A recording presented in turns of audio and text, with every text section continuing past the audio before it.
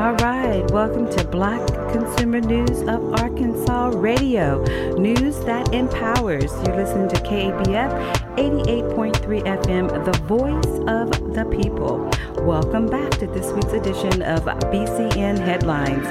We have turned the corner on fall and are now headed for October and Halloween and then Thanksgiving. Halloween. And then Christmas. I mean, it's coming and it's coming. You know back. Halloween, how I am in Halloween. Yeah, that's your favorite holiday. Yeah. All right. Scare them. Take their candy. Okay. The big headline in 2021 is still the same as the big headline in 2022. And what's 2020, I should say. COVID-19. Yeah. Over the past few weeks, several top scientists and healthcare executives have made their predictions on when the pandemic that began in March 2020 will be over. So, do you think the pandemic will be over next month, next year, or never? So we want you to chime in with us, and you can always reach us here at the station at 501-433-0088 with your comments. That is one of the topics we're going to be talking about today, along with the retirement of Dr. Francis Collins. She's the CEO of the National Institute of That's Health. A he. I mean, he, Francis, kind of throws you off a little bit. I knew that, but I said it anyway. So he's retiring from the Institute of Health, and how Arkansas lawmakers are dealing with the President Joe Biden's vaccine and redistricting fight of the state capitol. That's one thing we were talking about before we came on to the air. We also want to welcome our special guest here with us this morning, Deborah Mitchell. Good morning, Deborah. Good morning. And thank you so much. She's here with the Arkansas Democratic Black Caucus, and we're going to be talking more about what she's doing with that organization and how we can help her in any way that we can possible as a community. Yes. And we'll be talking to her later more about that at around the half hour.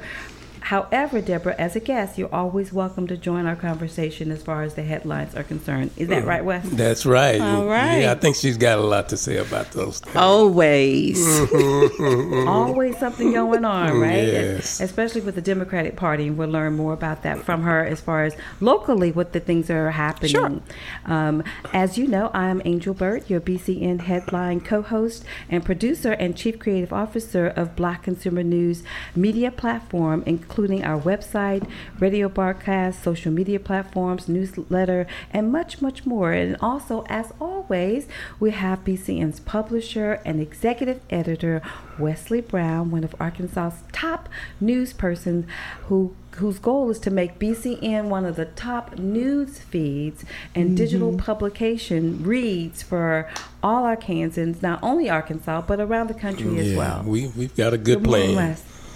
I don't know, I'm having a little issue with my headset here, but I think I'm going to figure it out one way or the other. You doing all right? Yes, I'm doing good this morning. You like the little chill in there in the morning, and I'm a fall person, so this is my time of the year. I think you're a freezing cold person. The ice man over there. It's be ice outside. So no, it's summertime. It's summertime. No, I think everybody enjoys the fall time, especially here in Little Rock in Arkansas when the trees are turning and the gold, the yellow, the red. Here. It doesn't get cold. No, Not enough. Not compared to some other parts of the country, right? Right. Yeah, but the leaves, no doubt, are definitely beautiful. Yeah. And it makes you appreciate the state that we're in every fall for sure. So again, welcome back to this week's edition of BCN's Headlines, where we are here to discuss, debate, and take part in the top local, state, and national headlines this week and the top stories on the blackconsumernews.com. And we want you to join us in that top news each and every day. Go to our website, our Instagram page, and also every Monday morning we have our morning brew. So you can sign up for our newsletter. Just go to the website and just sign up there, and that will keep you updated with a lot of local things that are going on in our here. community. Yes, absolutely. And I get it. And I read it. Yes, I do. And you read it? Okay, yes, great. Ma'am. So we thank you for that, Deborah, and we definitely appreciate that support. And we have a lot of supporters, and we want to thank our subscriber list is growing. Yes, so I'm excited absolutely. about that. Absolutely. So we're just going to jump right in and talk about Dr. Francis S. Collins, Ph.D., on Tuesday announced his decision, Wes and Deborah, to end his tenure as the director of the National Institute of Health by the end of the year. Dr. Collins is the longest-serving presidentially appointed NIA director, having served 3 U.S. presidents over more than 12 years. So this is very significant right now, especially in the middle of a pandemic, a health crisis, for him to step down. Yeah, he is considered the top scientist in the United States. And the National Institutes of Health means that there are about 20 different organizations under the NIH that do research across the United States. They started the Genome Project, that first studied DNA. They've done a lot of the groundbreaking back 30 years ago on HIV and AIDS. They are doing some groundbreaking research on cancer, Alzheimer's, of course, COVID-19. That's been kind of their focus. Actually, they came out with a study this week on the impact of COVID-19 on minorities, especially Black and brown people. His decision to step down, he started under President Obama. He was first appointed by President Obama, and he started now the Genome Project, which is really looking at how DNA affects and studying the link of DNA. What you're seeing now, you've got actually companies out there that can take your DNA and do all amazing kind of things, about your history, where you come from, even for the country.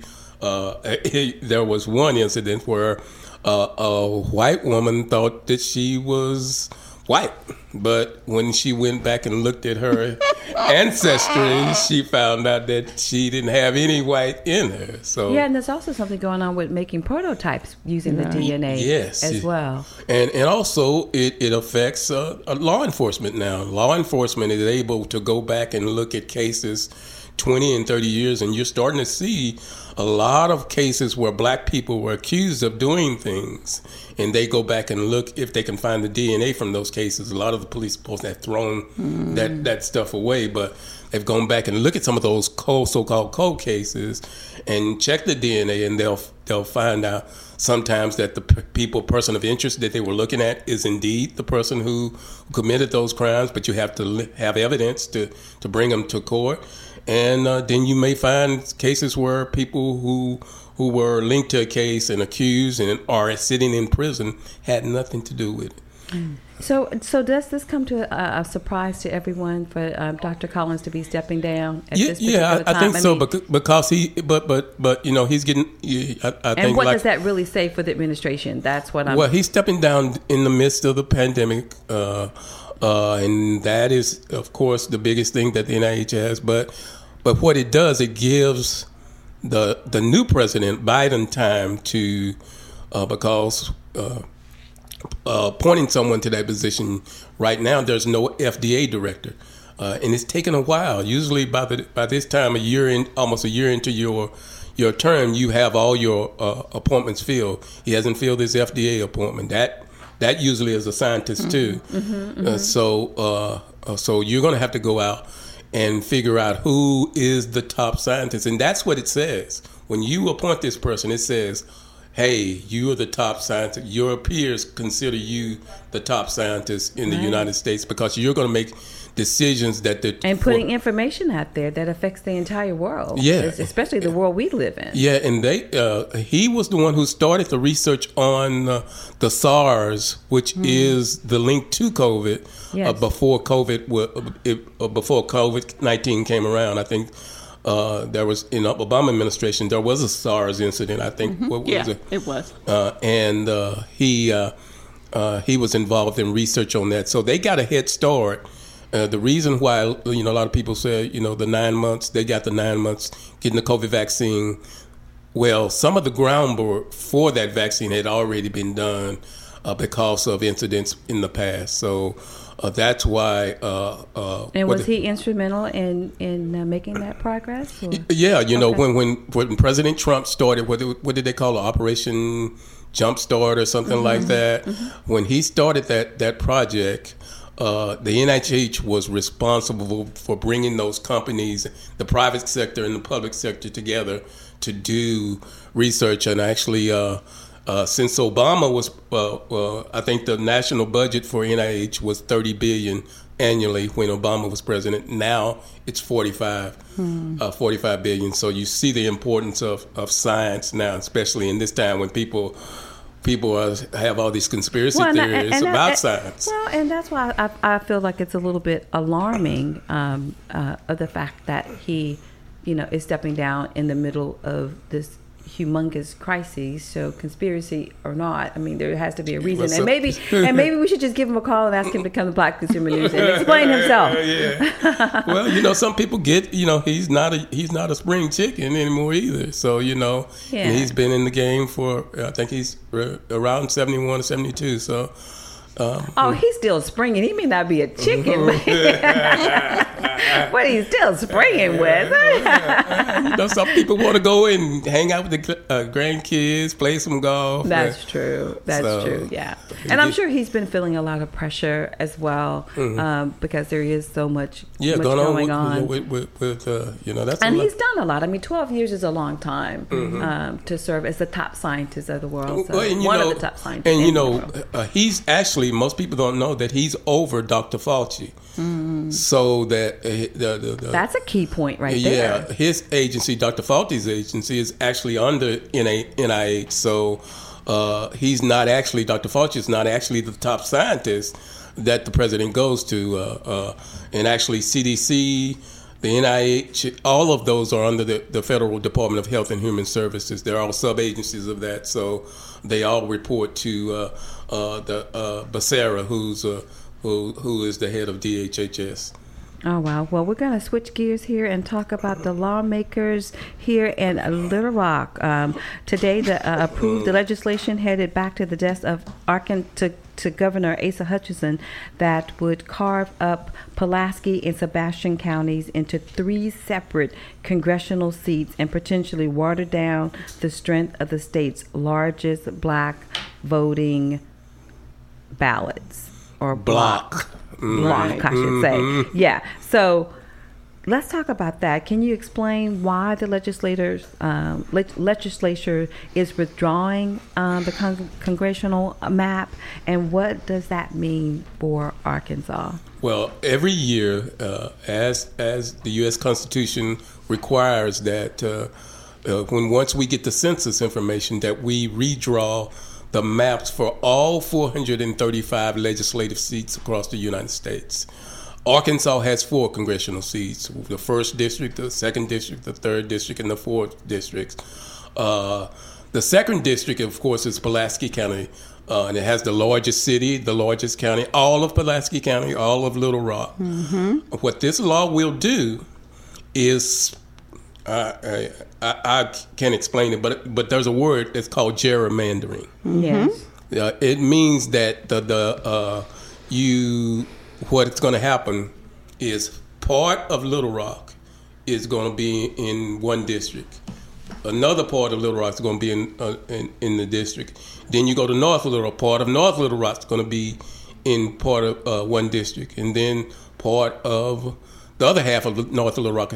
Then you look at the county as a whole, Pulaski County, it's going to be split into 3 parts. Right. And I mean, when you talk about gerrymandering and conspiracy theory, I think those kind of go hand in hand, if you ask me. So, I mean, looking at that, I mean, gerrymandering is very prominent, especially in the Dunbar district, because you have District 36 and 34 that is divided by Chester Street. I mean, that is what's borderline ridiculous. And so that's similar to what's just happened now with this redrawing. And so how do we just say, okay, that just happens?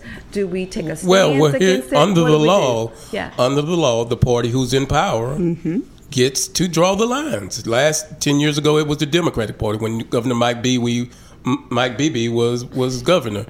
So what's going to happen in Little Rock, I-630 which we know as a community, and Representative Love, Frederick Love, said this during the debate, is... Yeah, but to do it unfairly, I mean, I know they have I mean, who's ever in power, so to speak, get to draw the lines, but when you're doing something that's unconstitutional practically, how does that work, Deborah?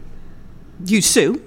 Okay. Plain and simple. You sue. Yeah, that's what I'm trying to build get up. You build up your case, and having people speak up. Okay. Calling the governor right now because he has to sign. He has the option to veto or sign it, and we need to be calling the governor right now.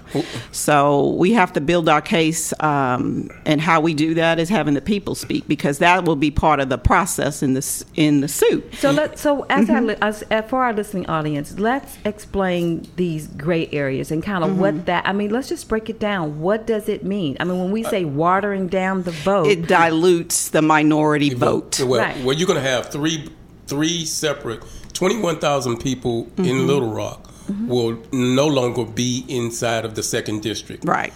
And that was the strongest block of black voters in the state. If you remember the last election when Joyce lost to French Hill, it was 53 to 47%. That's really close. That's the close. Now, the percentage of black voters is going to be down to 34%. And what's going to happen is that the 2nd District is going to have more suburban white voters, and then you have the 1st and the 4th District. There's going to be part like I-630 where it comes through. You can go on one side of I-630. They're going to be in one part of a district, right? And then you cross over, and then it's similar to when the interstate went straight to the black community back when I-630 came through our community and killed our African American business district. It's going to do the same thing to the electorate. And going to Deborah's point of the lawsuit, the case has to be, the law says that you can't dilute, and this is what Governor Hutchinson said, you can't dilute the black vote. And and what we're going to see is that's where the lawsuit is going to center around that. And there is going to be a lawsuit. And this is really textbook cracking. This is when you spread out, thinly spread out minority population across 3 congressional districts. And that is a textbook. All of what happened here is like, you know how you read about something in a textbook? It's like they took the textbook and they said, this is how you do it, and they did it. It's not sugarcoating, they just did it.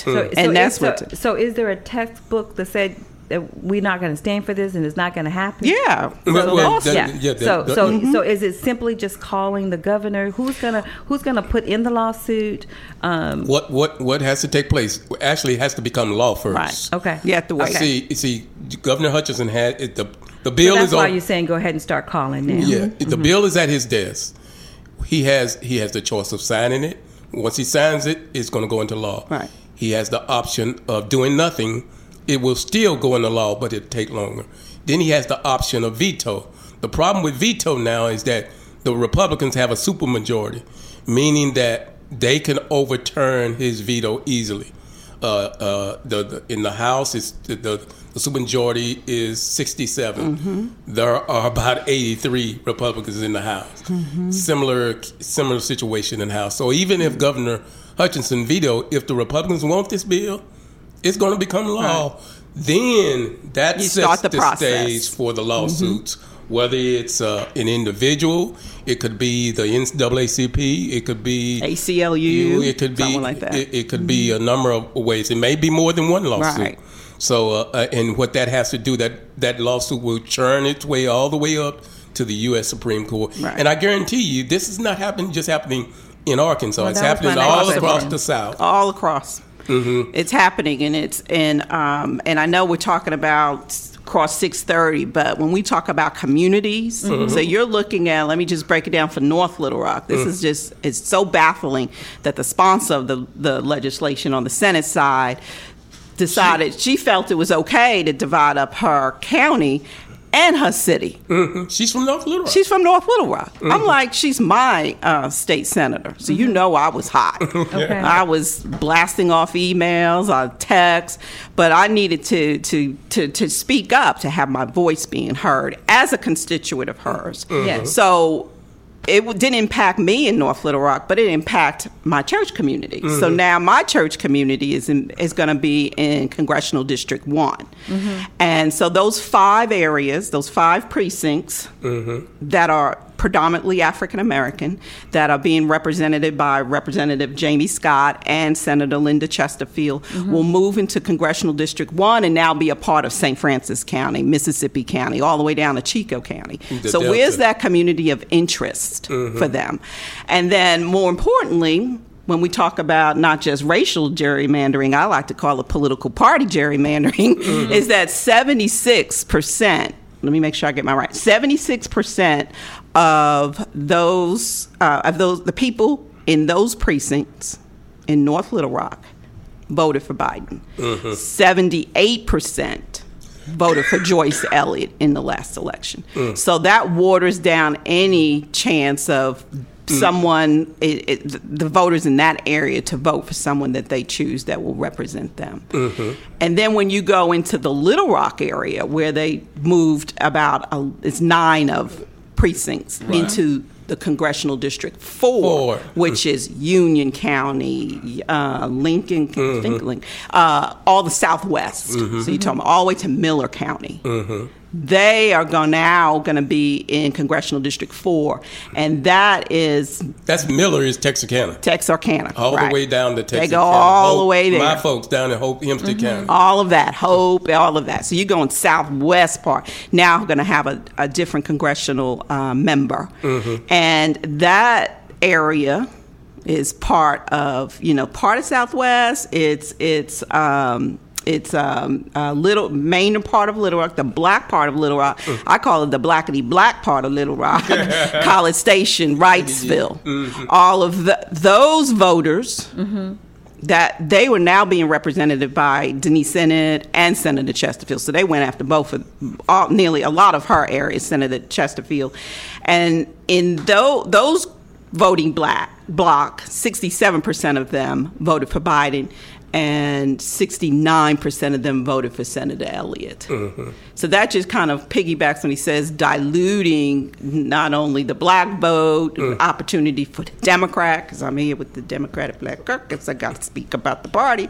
So it is so frustrating. It is frustrating because it's so blatant. Yeah. And then now all the steps you have to take to get out of the mess. Right. And this is what happens when we don't vote. This is what, right.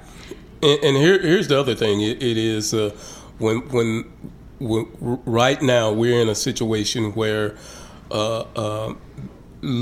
Arkansas could be so red that it would almost be impossible for. Arkansas is the only Confederate state that has never elected a black person to Congress. The only one. So that could never happen.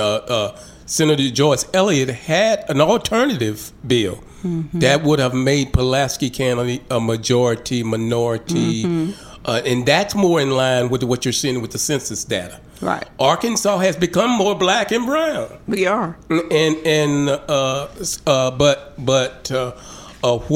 What this map does, and the map that they approve,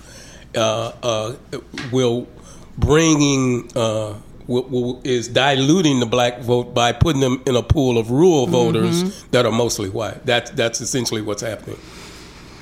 Yeah.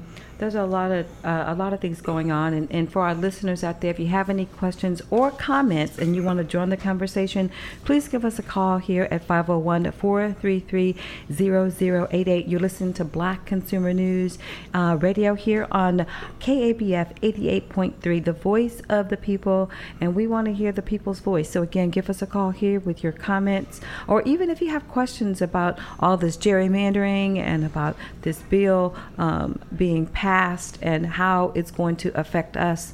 And really, I want to talk about what is it again that we can do. So is it as if we're just sitting ducks? We're just waiting for the governor to sign it or veto it, and if he signs it or vetoes it, then we still have a huge fight ahead of us. Well, and that there's another process that has to come. The Board of Apportionment has to come back later and decide all the 100 seats for the state districts. There's 100 seats in the House of Representatives, 35 senators.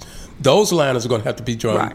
But those lines are drawn by the governor appointee, the attorney general appointee, and the secretary of state appointee. All of those appointees are Republican.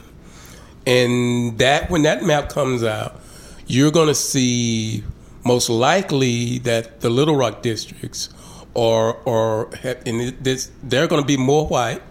And as you mentioned earlier, Denise Enid's seat, Linda Chesterfield's seat, or they're going to be diluted to where if a Republican runs against them, they will have a better chance of winning.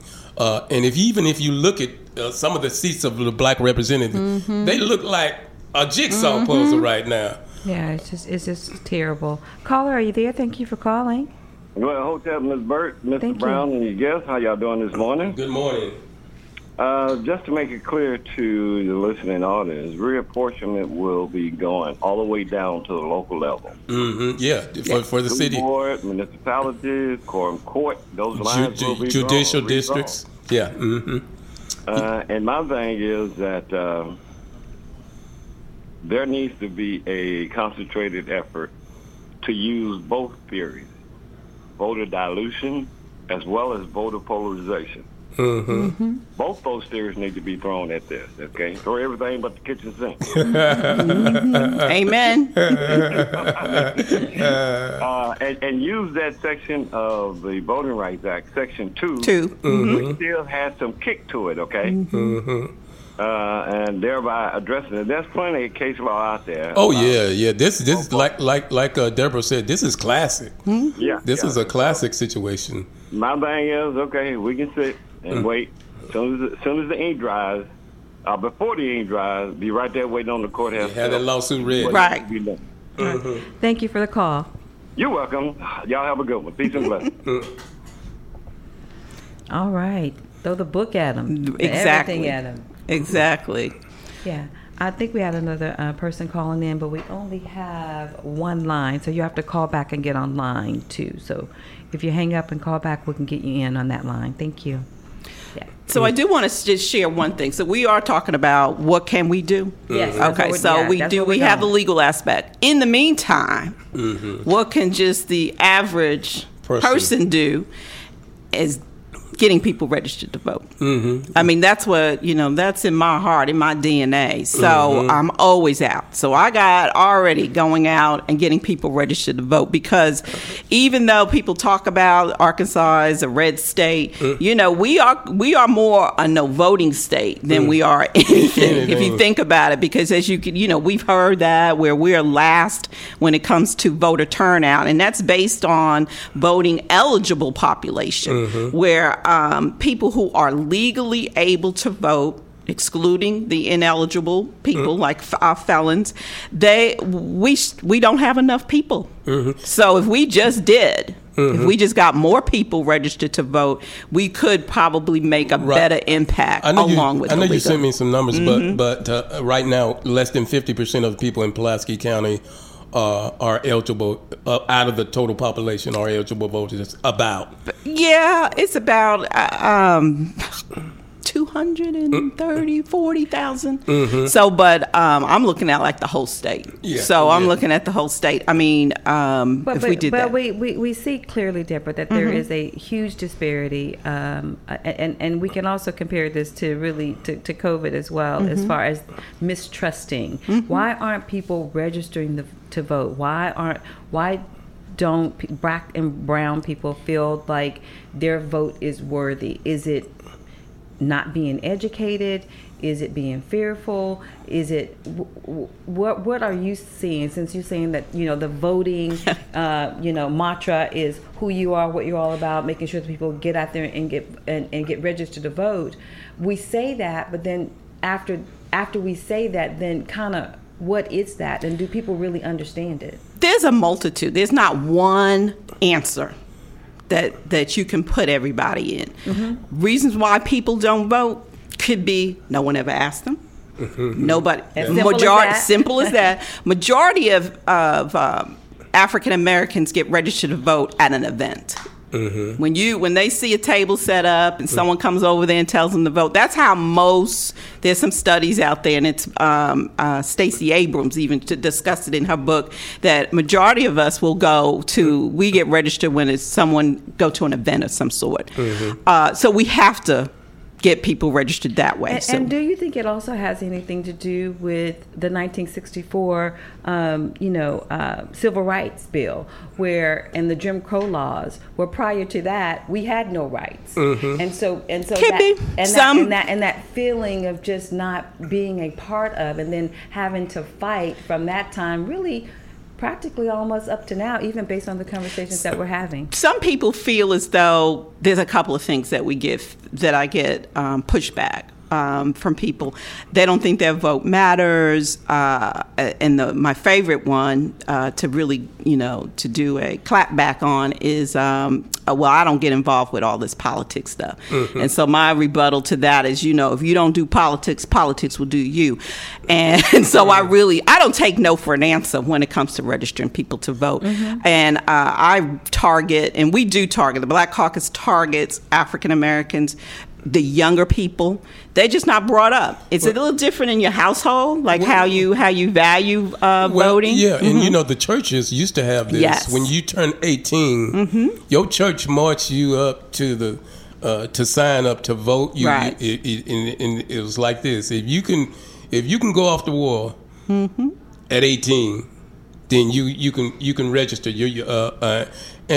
you're right. The efforts to disenfranchise black people not only is through this process, but we saw it with the laws that were passed in the making it more difficult for black and brown people. Making it very challenging. Mm-hmm. As vote centers are great. And the one thing that we kind of have to be real careful about is that a vote center is allowing anybody who lives in that county to be able to go to one centralized area to vote, mm-hmm. as opposed to your precinct, your polling site. What vote centers the one thing that we have to be very careful about is that we'll look at vote centers and put it in areas where it's far away from the people of color. Mm-hmm. So we have to really, really be careful. That's why you have to be mindful of it, of those things. But getting back to registering is the key.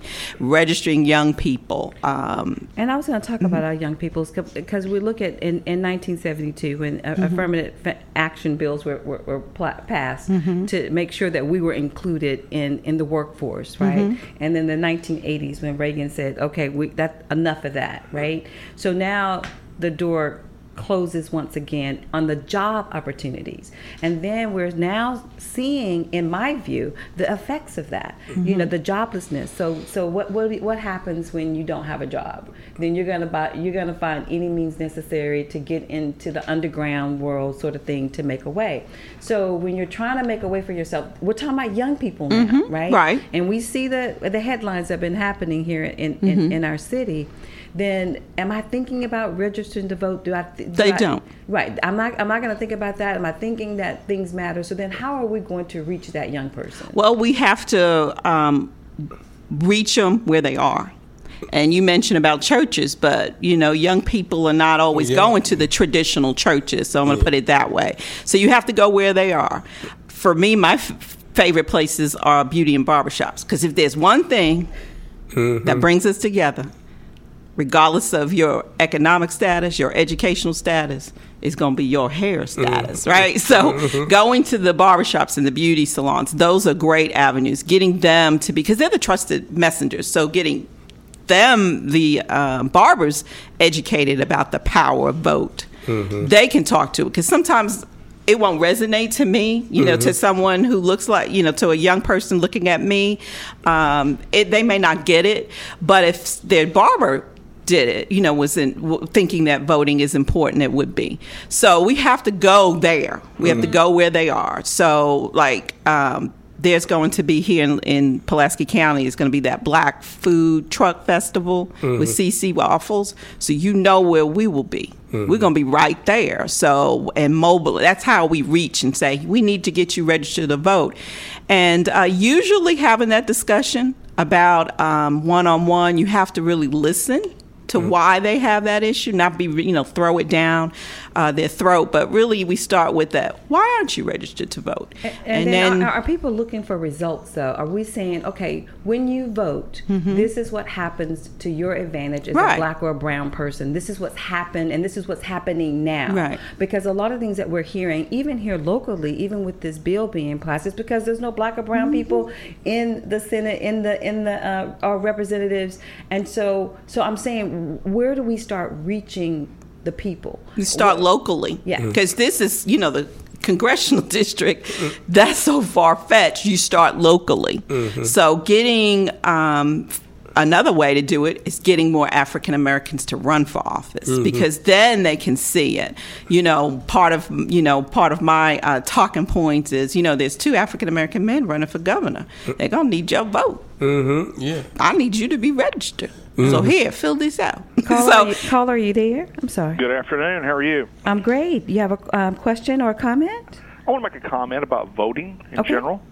I live in a smaller town north of Conway, about 6,000 population, and a few years back, actually 4 or 5 years back, I was part of a group to help design a city park and a new fire department building and so forth. And this was going to cost a lot of money. It was be about a $6 million deal. Okay, and now obviously I was for the fire department and the park and so forth, and it's really worked out really well. But one of the things about voting is when we actually ended up having a special election, and one thing that was really a hard sell for people was the sales tax increase. Now a small one, but it was basically half cent on the dollar. And it had a sunset clause where part of it would stay there, and I think an eighth of a cent, whatnot, and part of it would go away, and that was to maintain the buildings and overhead and so forth, and that sort of thing. Well, there was a lot of opposition. In fact, there was opposition. There was a Facebook page that got posted about people in opposition to the very project. Okay, so there was a lot of awareness. And what's interesting to me is, and I'm 58 years of age, and the reason I say that is because I remember when the amount of the method of communication between people, we didn't have as much. We didn't have cell phones, internet, and that sort of thing. We had a social phone, media. That was about it. I'm sorry? And social media also. Yeah. Oh yeah, very much so. Well, it was about a 2-year span from the time we started the project to the time we broke ground, but it was amazing how hard it was to get the message out about this very subject. Newspaper, Facebook, email, radio station, TV, all the different things, and there were still a lot of people saying, I had no idea. So it's still a challenge to get the message out. It was a special election, and here's what's staggering about this. People say, well, I don't have time for a vote, or it doesn't matter. It does matter. And part of the reason it matters is because when you have an election, there's no minimum. In other words, if you have a town of 10,000 and 1,000 people vote, they're going to say, well, it's not enough people to really get a clue about that. So the problem can be is a minority of the town deciding what the majority is going to do. Actually, and I want to give you the numbers. So like I said, this town is roughly 6,000 people, okay? You know how many people voted? I would say less than 500. Right. About wow, you're good. 370. I was going to say about 300. 370 people. Yep. Now, all the issues passed, and that was a fire department and a park and so forth. They all passed. But, when it comes to that, again, I was happy because I was a proponent, not an opponent, a proponent of those issues, and I campaigned very much so, and my focus was on the retailers on the highway, because the thing about what's wonderful about this is once the announcement made the park was going to happen, all of a sudden restaurants started coming to town. Right. Businesses started to come into town and so forth. So it worked out well, but it could have worked out badly as well for the town as a whole because, like I said, only 370 people dictated the outcome of a town of 6,000. Well, you saw the same thing happen here with our recent election and our 1% sales tax. Only 16% of the electorate in Little Rock came out to vote. And like you said, the minority, the people who were against the sales tax made the most noise. Right. Caller, thank you for your call. Absolutely. Especially when something is negative. That's what Facebook is they're dealing with right now. It's easier. People are more engaged on the negative and the bashing than they are on the positive. And when, just like this Carla's saying, this is going to be something that's going to be great for our community. It's going to be good. Sometimes it's harder to sell that than to say the no. It's easy to do the no, and this is going to... And one thing I keep thinking about is the people that need the vote the most, especially when we talk about local, then we're not registering to vote at all. The tax millage is coming up now. That's going to affect our school districts. Right. And there's two elections. Yeah, two elections, right, that are coming up. And we need those votes. On one hand, yes, for the promises that are being made, so to speak, if you will, to help our failing schools or schools that need, a lot of help. And but sometimes people are not necessarily seeing those results from those votes, and then people that do vote are talking, well, I voted, and my goodness, by golly, that didn't happen, right? So I guess what I'm trying to get a sense of is, how do we start shifting all of this? Because we've been doing this a real long time now, and so especially you being a part of the Democratic Black Caucus, and like you said, a big part of who you are and what the organization does is to make sure that we're getting good representation for the Democratic Party, which is most Black folks are Democrats. We'll just go ahead and say it out there. Right. Our goal is to help get African Americans elected on locals as well, appointed. Right. And so, what is the Black Caucus kind of doing to help segue more into that and get stronger in that arena? Because as we know, we don't have a lot of strength in the House.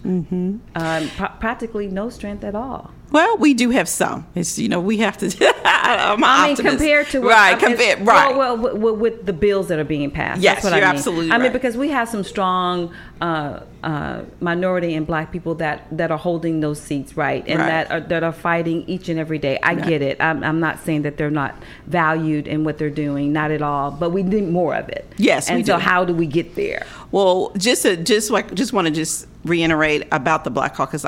We are an official auxiliary of the Democratic Party. Yes. And so we are the voice of the Black perspective for the party.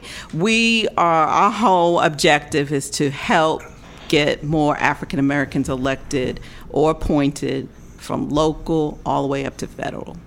And we disseminate information about what's going on in our community. That's why, that's a big focus, is educating.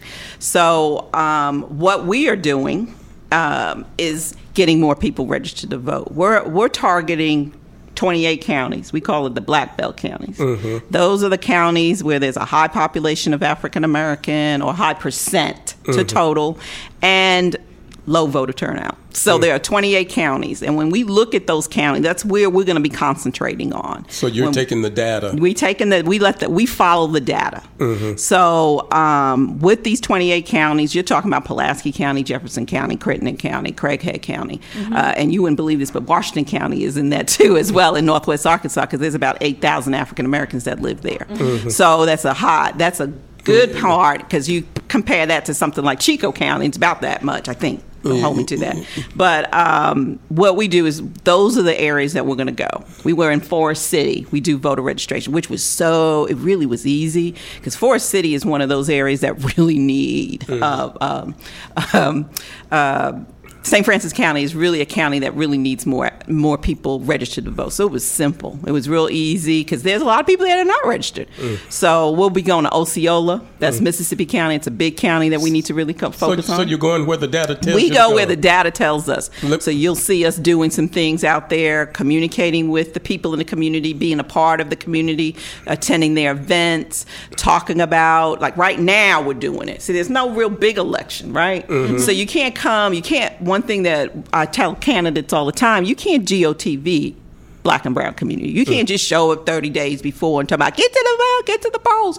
You start now cultivating, developing that relationship, reaching out. So we go to these events, pass out fans. I mean, there was a concert here in down in the park. I mean, we handed out all of these fans because it was hot. So you pass it out, but we had to ask you, well, you registered to vote? You can't have this fan unless you registered to vote. Having that, building that relationship. We kiddingly, but we give it out. So we have to bring that awareness and then see the need of it by letting them know how important their vote is. But you can't just throw it at them sometimes all the time. You have to cultivate and build that relationship. Let me ask you this. The campaign filing numbers will come out in a few days. The one stark thing that we're going to see, and we'll report on, is the difference between, in dollars, fundraising between the GOP and the Democratic Party. And as you do, you're going to these places. You have to travel. That has to be paid for. Right. And the black people who are running campaigns, they need money to run those campaigns. If you look at Chris Jones's, the amount he's raised is pale in comparison to Sarah Huckabee. Right. So what is the party doing? And I know you maybe want to talk about the new president of the Democratic Party, but the fundraising, that has to be big. It has to be. That's why Stacey Abrams is so powerful. Yes, because she's a master. She knows how to fundraiser. Well, we need to get her book then. You need to read them. I read it. I'll have all notes. You let me know. I can give you my notes because this is part of what we do is coming from her. That's my textbook that I go through. That's your Bible. But that's my Bible that sits on the side. Well, let me see what she said today. That's right. But fundraising is it. 7th chapter in the 15th verse. Yes, I have it here on my phone. I can tell you what page so someone else. I know it was on page 77. But fundraising is a big part of it. We do need to be doing so. And I'm glad that you talked about our new chair, Grant Tennille. We're super excited about him because he can help us. We're going to have to rebuild this party. And he'll be a great leader for us in helping getting that fundraising off the ground. Black Caucus, we fundraise through our one fundraiser that we do is King Kennedy. And we did it right. In 2020, we were weeks, like 2-3 weeks before COVID. So we were able to get it in, and we did one through COVID. And so the money that we raised is directly helps these initiatives to allow us to go to Mississippi County, down to Chico County, down in Union County, and be able to also give money to our candidates who are running. So yes, so we are a force. I like to say we're the biggest. And we're the blackest and the baddest auxiliary for the party. Come on, Seven. James Brown's in there. Right. I like that. I know it's morning. She's coming on. She has a lot to say. Yeah, I got a question here. Someone just texted me, Deborah. They wanted to know, to bring more awareness and more cohesiveness to the Black and brown community as far as the political arena is concerned. Is there any thought as it regards to maybe a political convention, like a black convention? No, we had, before COVID, we kind of talked about what we were going to do, when we had these big visions about having something right before and maybe for the people who have not registered to vote. Yeah. Give them some education. We could possibly, that's an idea to consider, but I always know that creating something, an event, is you have to work so hard to get people there, but it's easier to go to events that it's already established and penetrate there. But it could be something that we have to do to bring awareness to it. So I would definitely take that idea. I think the operative word is political. So people understand what they're going to. Right. So they know that this is some serious stuff, and you're going to be talking about voting. You're going to be talking about politics as it regards to local as well as national, and maybe we'll all learn something. Right. So maybe that could be an idea. We could do something like that. But everything starts with an idea. It sure does. All right. Always starts with an idea. We might have to add that to her little. Let me write that down. Write that down. She's taking notes. Look at her. Black People's Convention. Political convention. That's right. Yep. I want to ask you about obviously, you've got an election come up in 2022. Yes. And you get more participation from Black people in the presidential election because it's the big election. But as you know, the infield elections like the millage, the special election, and even the 2022 election, there is. And it goes back to Angel's question of get out to vote. You've got 2020. You got congressional Black candidates. You got Black candidates Senate. In the Senate. You got all across the board. Congress. Well, what are they? Is the Democratic Party doing anything to give them a playbook? Because in the past, I've seen where Black people that ran for office are on their own. What? And I know sometimes you can't give that support before the primary. Correct. But after the primary, what is the party doing to coalesce behind those candidates? Well, they do a coordinating campaign. We do a coordinating campaign, and a strategy will be in place to get all of the candidates to go and to get into the areas. But even, we have many candidates. We have several candidates already announced, and they're out there right now. Right. Even though some may have a primary and some don't.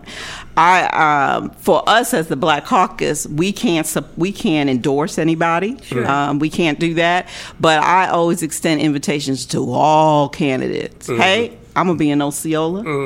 It's up to you to be there with us, to be part of it and to start that dialogue and to build up. So you have to touch the voter. That was one thing we hadn't done, is touch voters, and that means engage with them. So that, if there's ever a strategy that needs to be on the first playbook, is touching and engaging with the voter. Well, I haven't been invited back to the Democratic Party since I was on that panel discussion. Tell them I'll come and talk to them. Yes, you can come. And we've been doing things virtually. We've had, just during COVID, one of the first things we did, and it was a panic. I was having panic attacks with Zoom because I wasn't comfortable at first, but I had to get over it. The first one that we did was the protest to policy. And those work out really well where we kind of educate. So we need to have you come back. We had Black Voters Matter come. We've had Stacey Abrams' group to come on there and tell us some strategies on what they do. And they're big. When we always ask, how do we get African Americans to vote? They always say you got to go reach out to them before, build up that relationship. We have text them.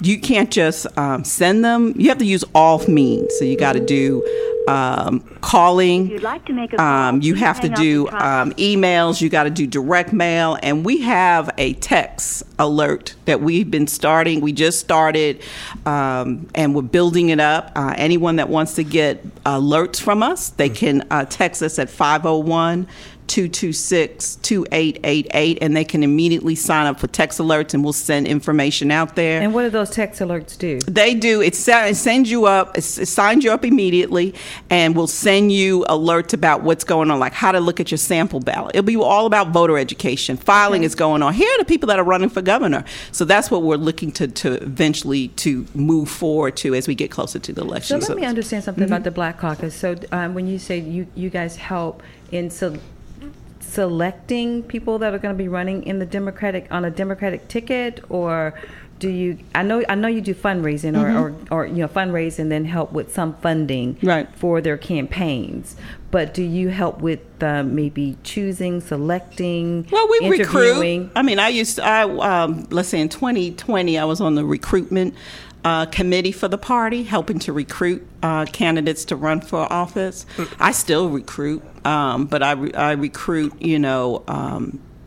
candidates who are thinking. I don't tell people to run, because I recruited in my profession before. Sure. So what I do is I help educate them on what to expect and what they need to have. Because there's always people. I'm running for Congress, and I always ask them, "Do you have the three M's?" You gotta have the 3 M's, and that's message, money, and instead of manpower, but people power. You gotta have those 3. If you don't have those 3, you ain't ready. But we really try to educate. We do encourage people to consider running, especially African Americans, especially young people, because I think voting is personal. You'll vote, you'll go to the polls if you know somebody's on there.